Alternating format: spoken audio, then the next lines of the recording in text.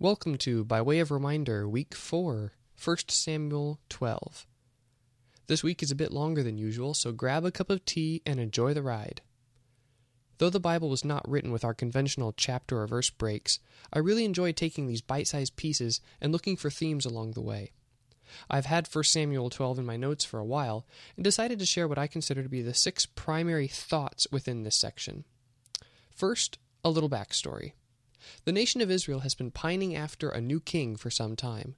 The Lord raised up a prophet, Samuel, whom he eventually called to appoint and institute the first king in Israel.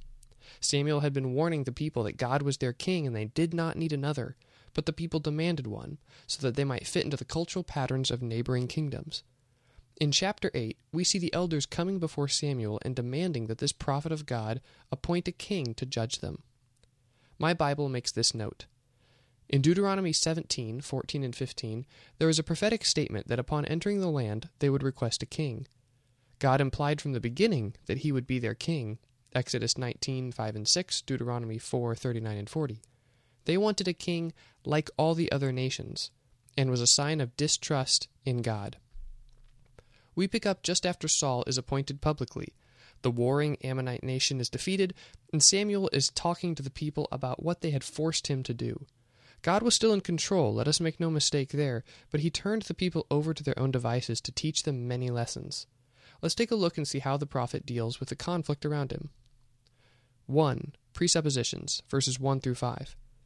Samuel begins by asserting that he has done what the people requested, that the king indeed reigns over them, and that he has lived righteously before the people throughout his many years as a prophet.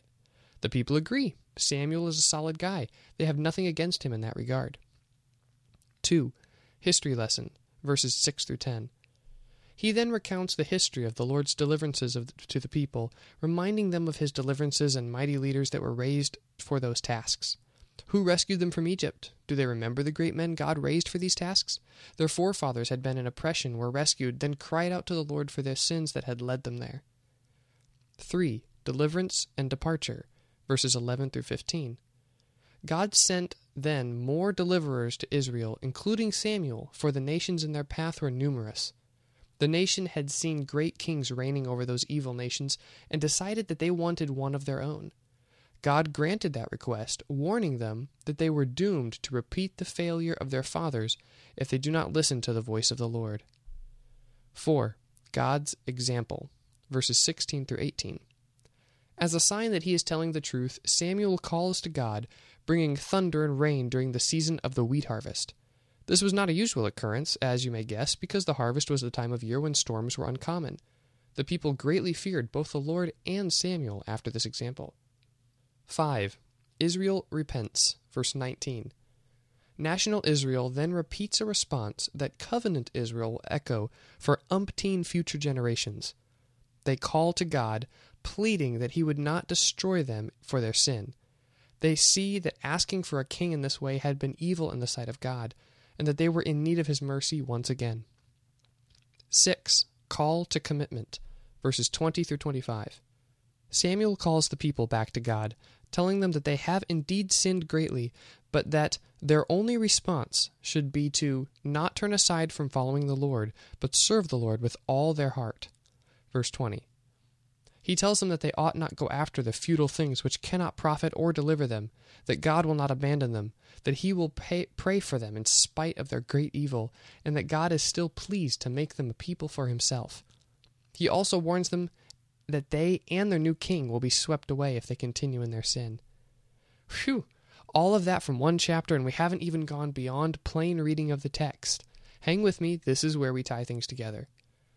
I like to leave you with something practical to consider each week, which I believe we can pull directly from the text before us. In verses 23 through 25, Samuel tells the people 3 things. First, it would be sin for him not to continue serving them as God intended, verse 23. Second, they ought to fear the Lord and serve him in truth with all their hearts, verse 24. And third, if they still do wickedly before God, the entire nation will fall, verse 25. This is exciting to me because it teaches us something about the character of God when his people venture away from him.